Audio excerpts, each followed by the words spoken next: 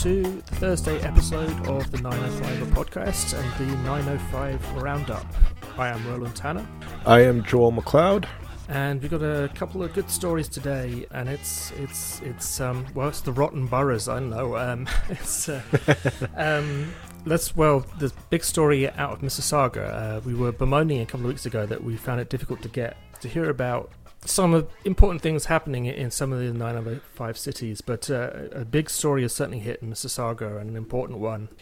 Joel, why don't you tell us a bit about that? Yeah, so in Mississauga, Councillor Karen Ross, I should say former Councillor Karen Ross, as she's resigned basically over excessive bullying. Yeah, the CBC is reporting that basically her car was vandalized in the City Hall parking venue area for councillors, the reserve area, and that over 8 times over the last 2 years, and that the police, the CBC is reporting that the police identified her comrade, her colleague, fellow councillor Ron Starr as the lead suspect in the vandalism. The shocking story is that the supposed integrity commissioner for the city of Mississauga did absolutely nothing to address her concerns. The mayor's office did nothing to address the concerns. Mayor Crombie was saying that she was cooperating, although I'm not entirely certain if the integrity commissioner wasn't doing the investigating. I mean, I guess she was cooperating with the police investigation. But in the end, yeah, Karen Ross decides that she basically says, well, I've had enough of this. I'm out. I'm done. Why am I doing this? And she's resigning, which... Yeah, and she resigned like a month ago before this story came out. So she quit for no and made no better announcement. What's happened, and the fact that the councillor in question, Starr, was allegedly caught on video doing this. Yeah. I'm not going to get into the he said, she said about it, because it is an investigation. The Peel Regional Police are investigating it. But I think that where we kind of caught wind of this is the fact that the Integrity Commissioner is an office that is enabled underneath law to investigate breaches of conduct by fellow councillors. I mean, that the murkiness of it, you can't really fire. There's no mechanism to fire a city councillor or a mayor. Like there's no party caucus. There's no leader discipline. There's no party whip office or anything like that. It's entirely kind of an honor code system at the municipal level. So this integrity commissioner is supposed to be the way for everybody to police themselves, and the system just completely failed former Councillor Ross. Yeah, I don't understand the point where police or whoever said to the city, okay, we've got pictures of one of your councillors keying another councillor's car. At that point, there is only one. The next course of action is, well, first I probably then immediately hold a vote on asking the councillor to take a lead and vote on that. It's up to him to take that. We do, but also then to immediately pass it to the integrity. Now, clearly that didn't happen, and as a result, a councillor is clearly a victim in the whole thing, has resigned and is no longer serving her. That's a big deal, and Bonnie Crombie is, I just find the quote here, over the last few days I've reflected deeply on this, should have done more for Karen. And yeah, no kidding. If you knew that this was not just, there's very serious allegations with very clear, according to what's in the CBC, some fairly clear evidence being involved. You got to act, and you got to defend the victims of bullying and harassment. There's been rumours, I understand, that Mississauga has, as so many councils, and actually my initial tweet on this last week was, welcome Mississauga to the long list of dysfunction 905 council. And the rumour is that there's been some ongoing toxicity. It tends not to be seen in the council chamber in Mississauga, but between councillors away from them. But yeah, it's all too familiar and elsewhere. Well, it raises a question really of how, are these people above reproach? I mean, that's the question. What kind of attitude or culture would be permitted that a councillor feels it's permissible to go and key your colleague's vehicle? Because I presume over some kind of political disagreement. I can't imagine what would qualify that level of action. But that's the thing. It's supposed to be. This is politics. You might not agree with everyone around the table, but at the end of the day, you're supposed to work with them.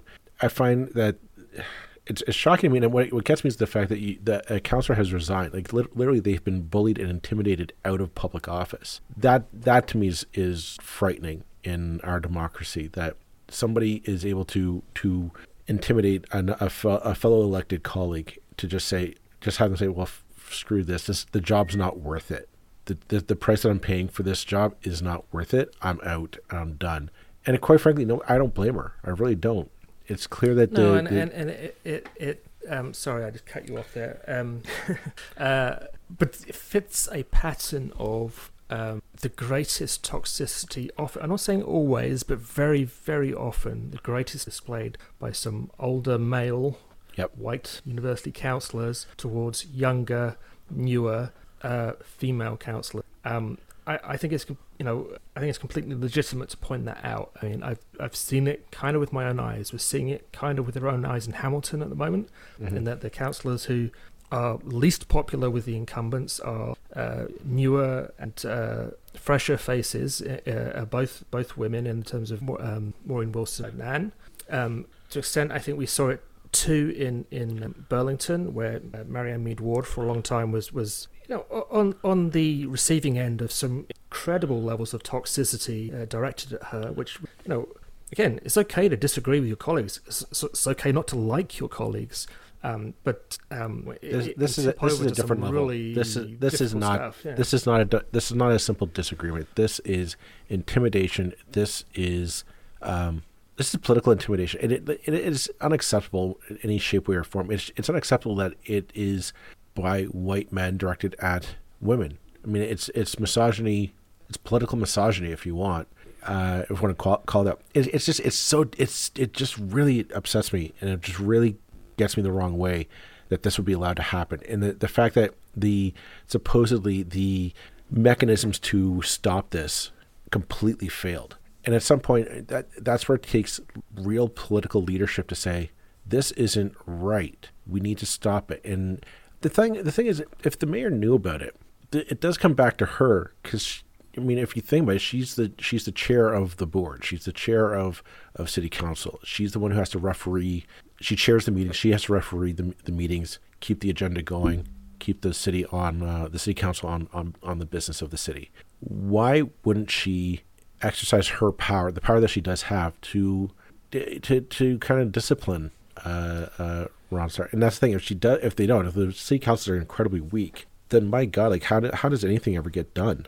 Yeah, we saw this in Hamilton with the Terry Whitehead story, in which, after being away from council for a year, he came back, was then finally reprimanded in regard to the way he dealt with staff. Council didn't want to do it; his hand was kind of forced.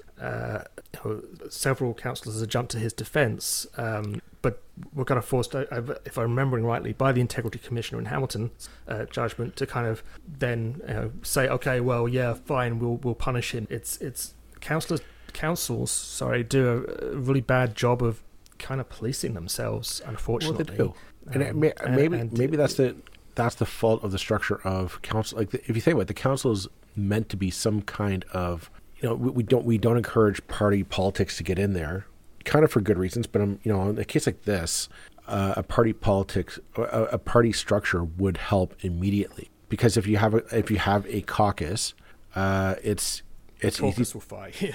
Well, I mean, here's the thing: if you're embarrassing them, yeah. But if you do have a caucus of 2 or 3, it's easy to discipline the lone rogue wolf. If they aren't, then they're all kind of held accountable. I think we're seeing across the 905, this role of integrity commissioner is incredibly ham-fisted and weak. It was created almost as an afterthought rather than an actual way to police and maintain decorum. I mean, we've seen, as you said, we've seen in Hamilton, they use it to go after citizen volunteers. We've seen it used kind of as an afterthought when outside political pressure says, no, we really need to look at the conduct of a city councillor. Here in Mississauga, we don't know why it wasn't used, but it wasn't used for 2 years, and that's deeply troubling. And it tells me that this is one of those roles that It provides cover to elected officials because they get to say, "Oh, I can't do anything. The integrity commissioner is investigating." And two, they're completely useless entities. Like they at the end of the day, they get turned over to.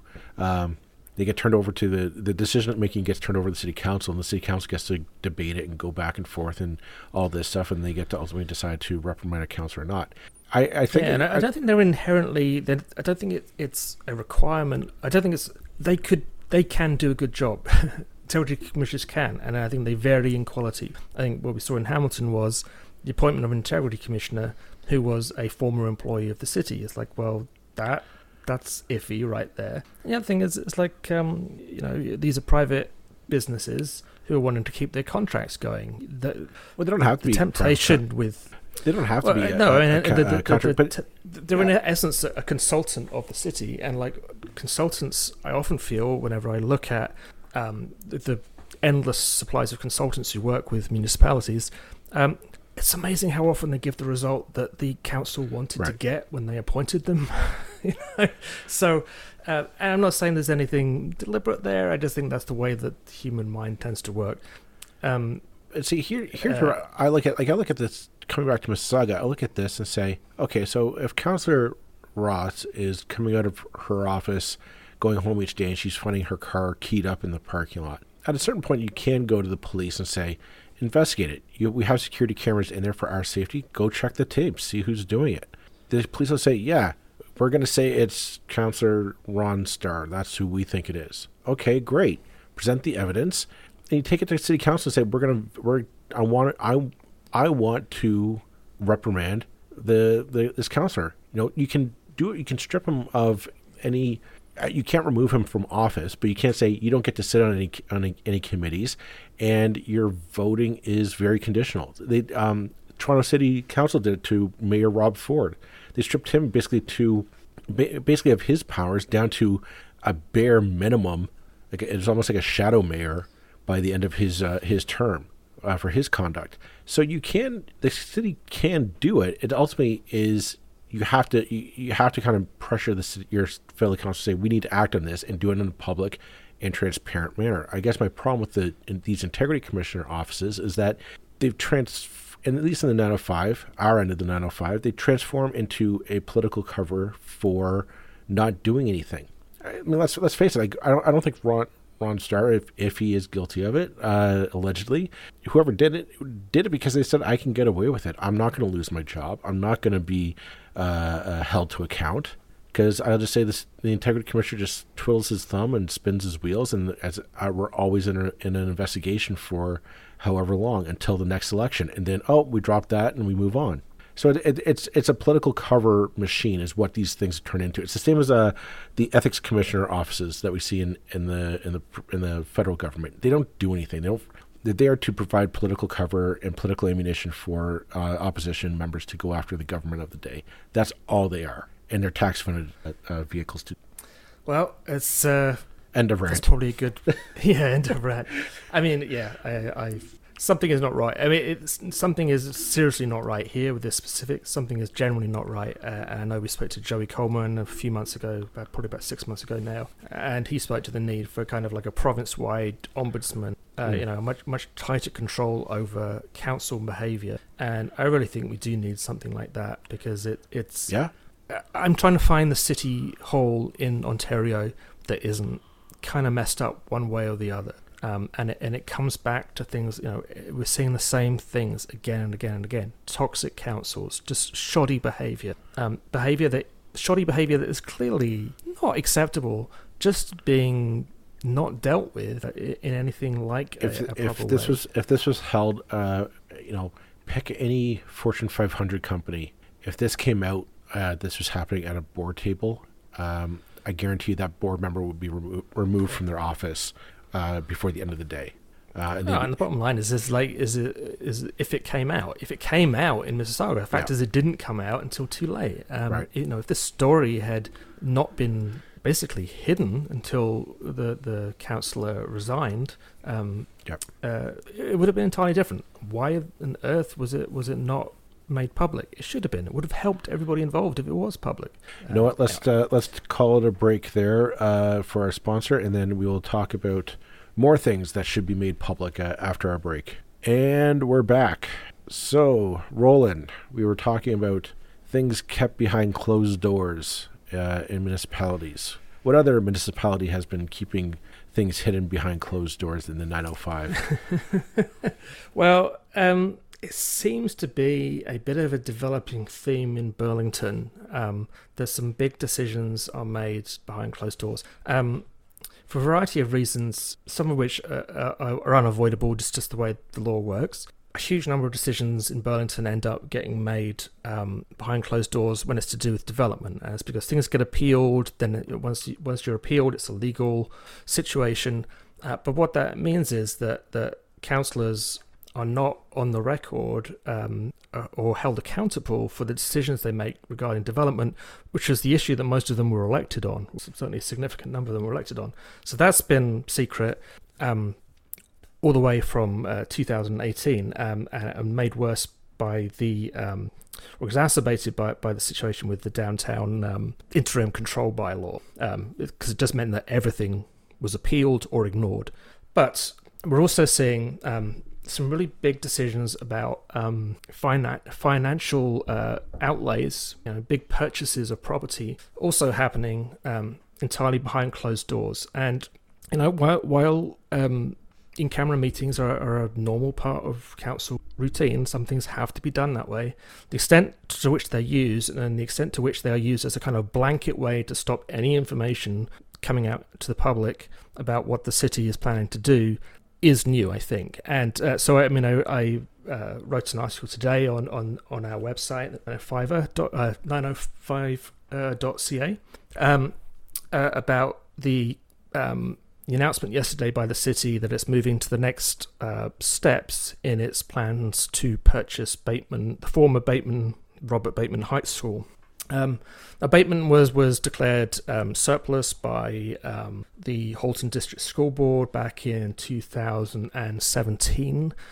That was a whole huge controversy at the time that anybody who was involved in it, even in the smallest way, will remember well. Basically, it was kind of like a fight for which school gets closed, and Bateman lost. Won't get into the rights and wrongs of that, but that's the background of why the school is why the property is now basically up for sale by the school board. This is not the first time that this kind of decision has been made by City Council. Back in 2009, the former General Brock High School was a portion of the lands there were purchased by the city for $9 million. And that followed like a huge and very lengthy public discussion and debate about whether the city should use a big chunk of money to buy lands to keep them in perpetuity for the city, or whether they should give up that chance and run the risk that the land is developed, highly likely. So we've got the same thing here. So instead of 9 million, we're dealing with XXX million, and probably in the tens of millions of dollars, I think, is highly likely, because they're buying not just land but also property, plus it's well over a decade of real estate price rises in the interim. So we're dealing with a big chunk of money that the city is committing to spend, that is, just not receiving any proper public analysis or assessment, because it's been done in camera meetings. Well, this is also... and it's actually... I was just going to say, there's also a footnote on this story as well, that recently the city has also made a major purchase of a downtown park from a private shareholder. The Lions Club owned a sizable piece of land down in the downtown core. The city recently purchased it. Now they got a deal for it because of an agreement made back, I believe, in 2017 as well, with the Lions Club there. However, that's a major purchase that just happened. Like, the city's going on this buying spree around the city. With very little public knowledge, very little public debate, no real. Part of this is down to the situation with the media in the 905 as a whole. That maybe these stories, COVID doesn't help. It doesn't help that council meetings are not like council meetings used to be. They're being held on Zoom. The public as a whole seems to have kind of given up on delegation to a large degree. So the kind of the city's kind of getting an easy ride right now, but is also doing a good job of kind of hiding things away from dealers. So we're told that there was a discount on the Lions Club land. Awesome. What was it? And what was that? What is that land worth now? I mean, we know that right across the road from that parquet is going to be I can't remember how tall, but it's a significant high-rises going up across there. The land values in Ward 2 in downtown Burlington are very, very high. So even at a discount, that's a big chunk of money that they probably spent for that land. And again, there's no doubt that the public will have wanted to keep that park. However, just saying the public wants it and the public should get it and the public would accept the cost and the price of it are all three very different things. Well, when there's no public oversight and no public discussion of these things, we're not really doing a good job of acting in the public interest. The other aspect of the story that caused us to kind of our ears to perk up was the fact that the city is looking to go into its reserve funds to purchase this plot of land, the Robert Bateman site, which this seems to be an uncomfortable theme popping up at Burlington City Council, is dipping into the reserve funds. Now, the reserve funds is meant for an emergency. It's meant for situations kind of like if listeners of the 905 might remember in Burlington a few years ago, there's unexpected flooding in the eastern part of the city that caused a lot of damage and needed to be a lot of maintenance and repair work needed to be done to city infrastructure to fix it, as well as there was a lot of property damage to homeowners that the city chipped in a bit to help alleviate that. That, I believe, would have come out of some of the reserve fund. At least that's what the reserve fund would be intended for. It's not meant to be dipped into to buy land on a whim. And I do think it's on a whim because there's been no consultation about this. There's no public debate. There's no public forums. There's no timeline to say, can we get public a feel for what the public wants. I mean, if you say, hey, do you want to buy green space and keep a parkland that you've been enjoying? Everybody say, yeah, we want that. If you say it's going to cost you $20 or $30 million, oh, wait. The other side of this deal is, yeah, you can have that, but you might risk losing LaSalle Park next year. Right. Because that's the next huge story, whatever, decision that is heading towards this council, is that they need to find solution with Hamilton over LaSalle Park. And for those of you who aren't familiar with Burlington, LaSalle Park is a very nice, much-loved park on Burlington Bay. There's a marina there as well. Lots of events happen there in the summer. There's a venue. The lands actually belong to Hamilton, dating back to when Hamilton actually included what's now Aldershot, which is part of Burlington. And when Burlington got Aldershot, Hamilton kept that land in its ownership and subsequently leased the land to Burlington for $1 a year. Now, that kind of long-term lease, which was agreed in the 80s, is coming to an end in 3. So this year is the year they need to find a solution. It doesn't help that there's an election. And there's already been kind of, in 2020, there was a motion passed by the council that, I think you can kind of interpret as, pay up Burlington, where Hamilton directed staff to look at its options, its other options, including, selling, developing, doing whatever it wants with that land. So if you've already dipped into the reserve funds, because no doubt that land is worth a lot of money. There's no land. There's no land in Burlington that is not worth a lot of money. Well, yeah. Let's be honest here. That also is true. I understand that.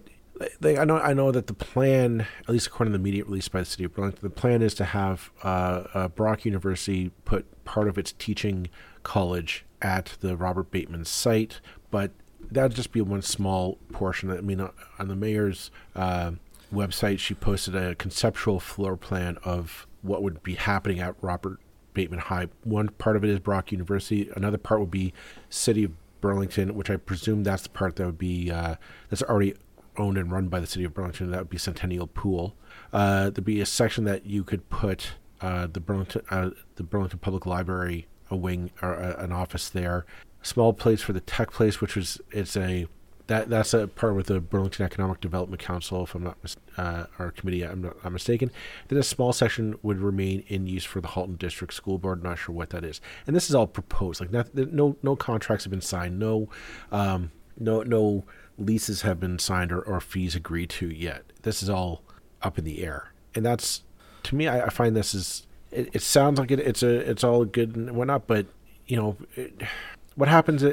Mike, we were talking before. I worry about what if Brock says, you know what, our program has expanded. 5 years down the road.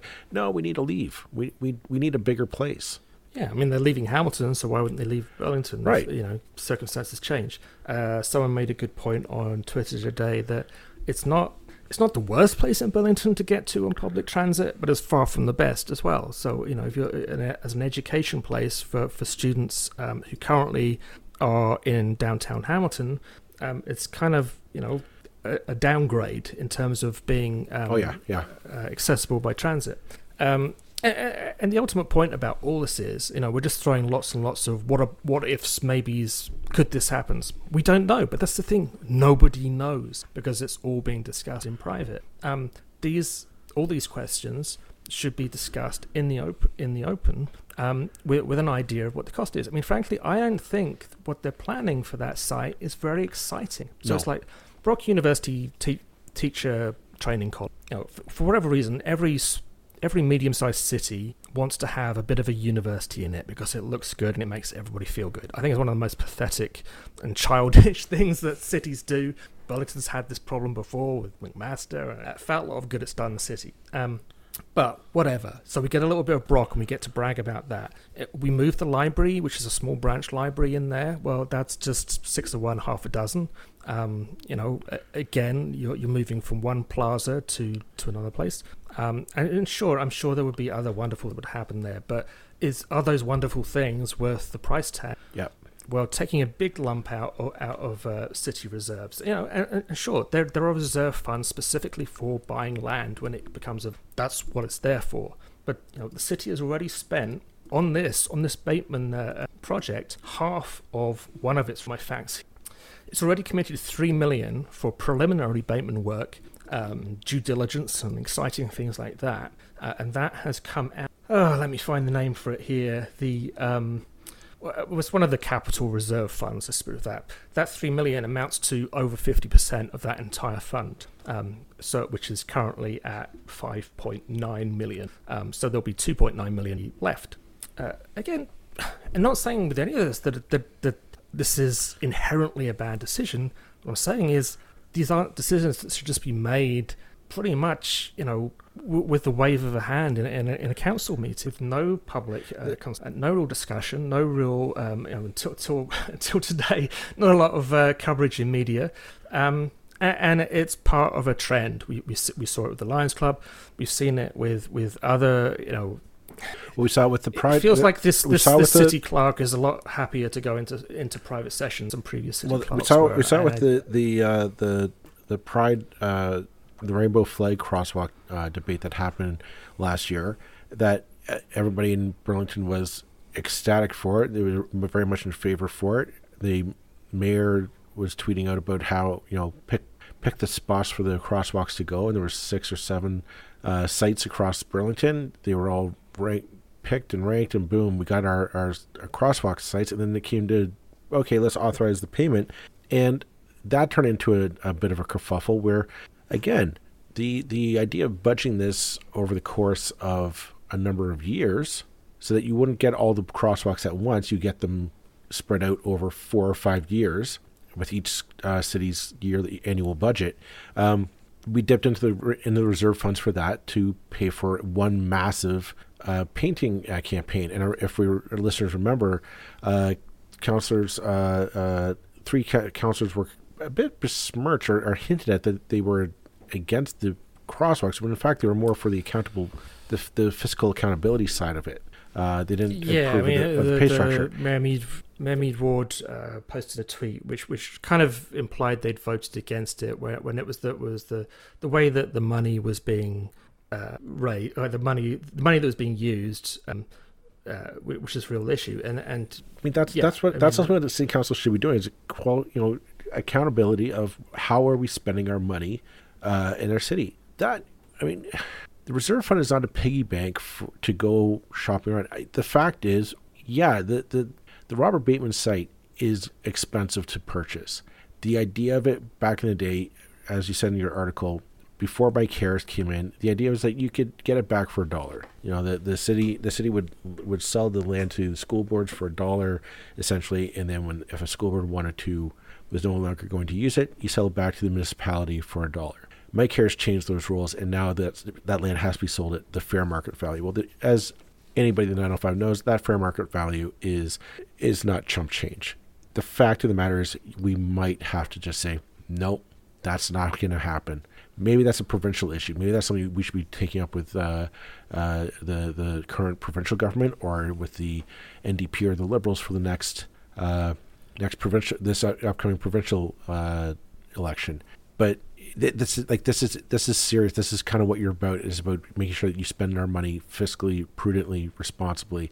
This isn't it. And especially the thing is, you don't do it behind closed doors. If you do it behind closed doors, it's a sign that you don't want a debate.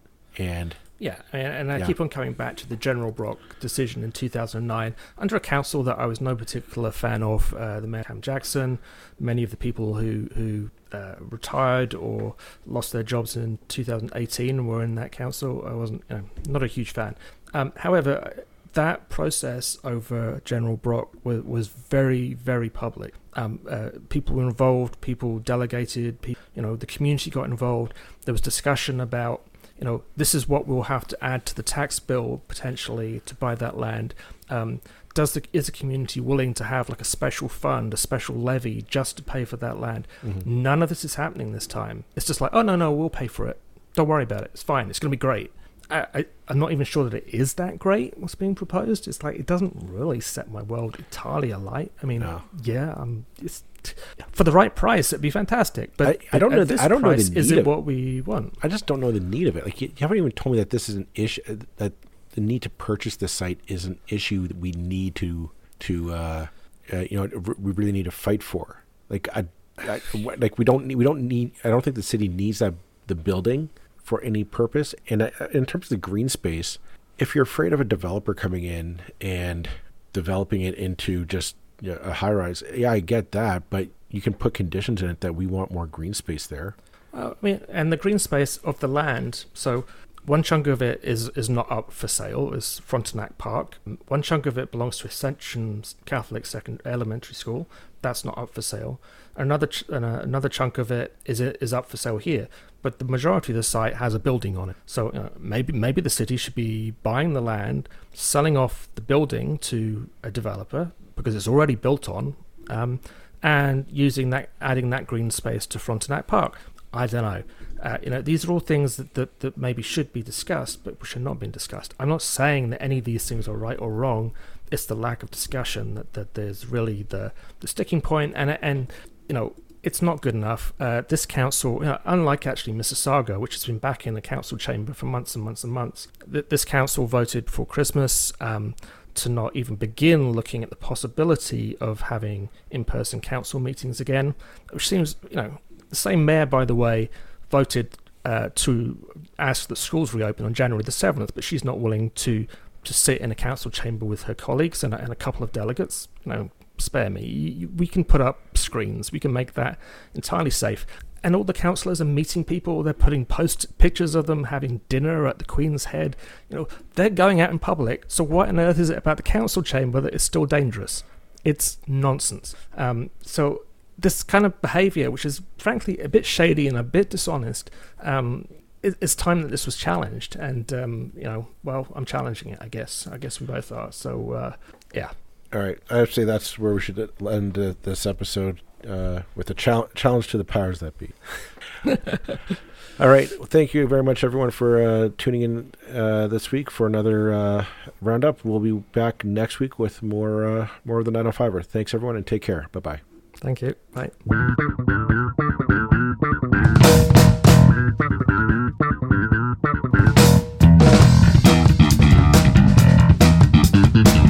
That's it for this episode of the 905er. Thank you for listening.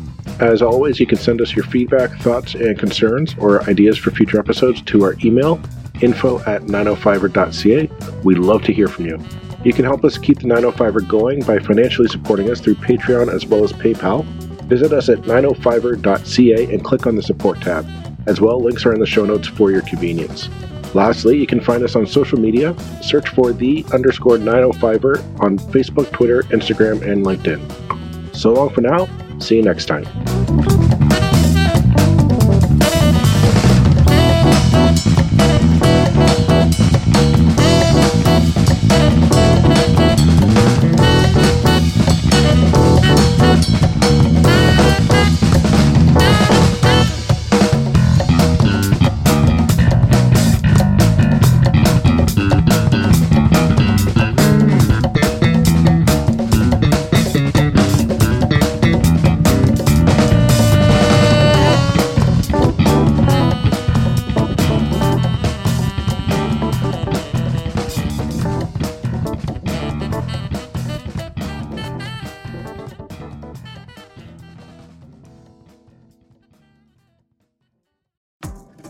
Hi, this is Candace Sampson, the voice behind What She Said. My show is your destination for stories that not only entertain, but also educate and empower. Every week, I spotlight strong female voices from across Canada, women who are changing the narrative and driving change. Don't miss out on these inspiring episodes. Subscribe on Apple, Spotify, and Amazon Music, or head over to whatshesaidtalk.com. What She Said can also be heard on blasttheradio.com, Mondays at 5 p.m. and Wednesdays at 7 p.m. That's blasttheradio.com. It's time to dive into the stories that truly matter.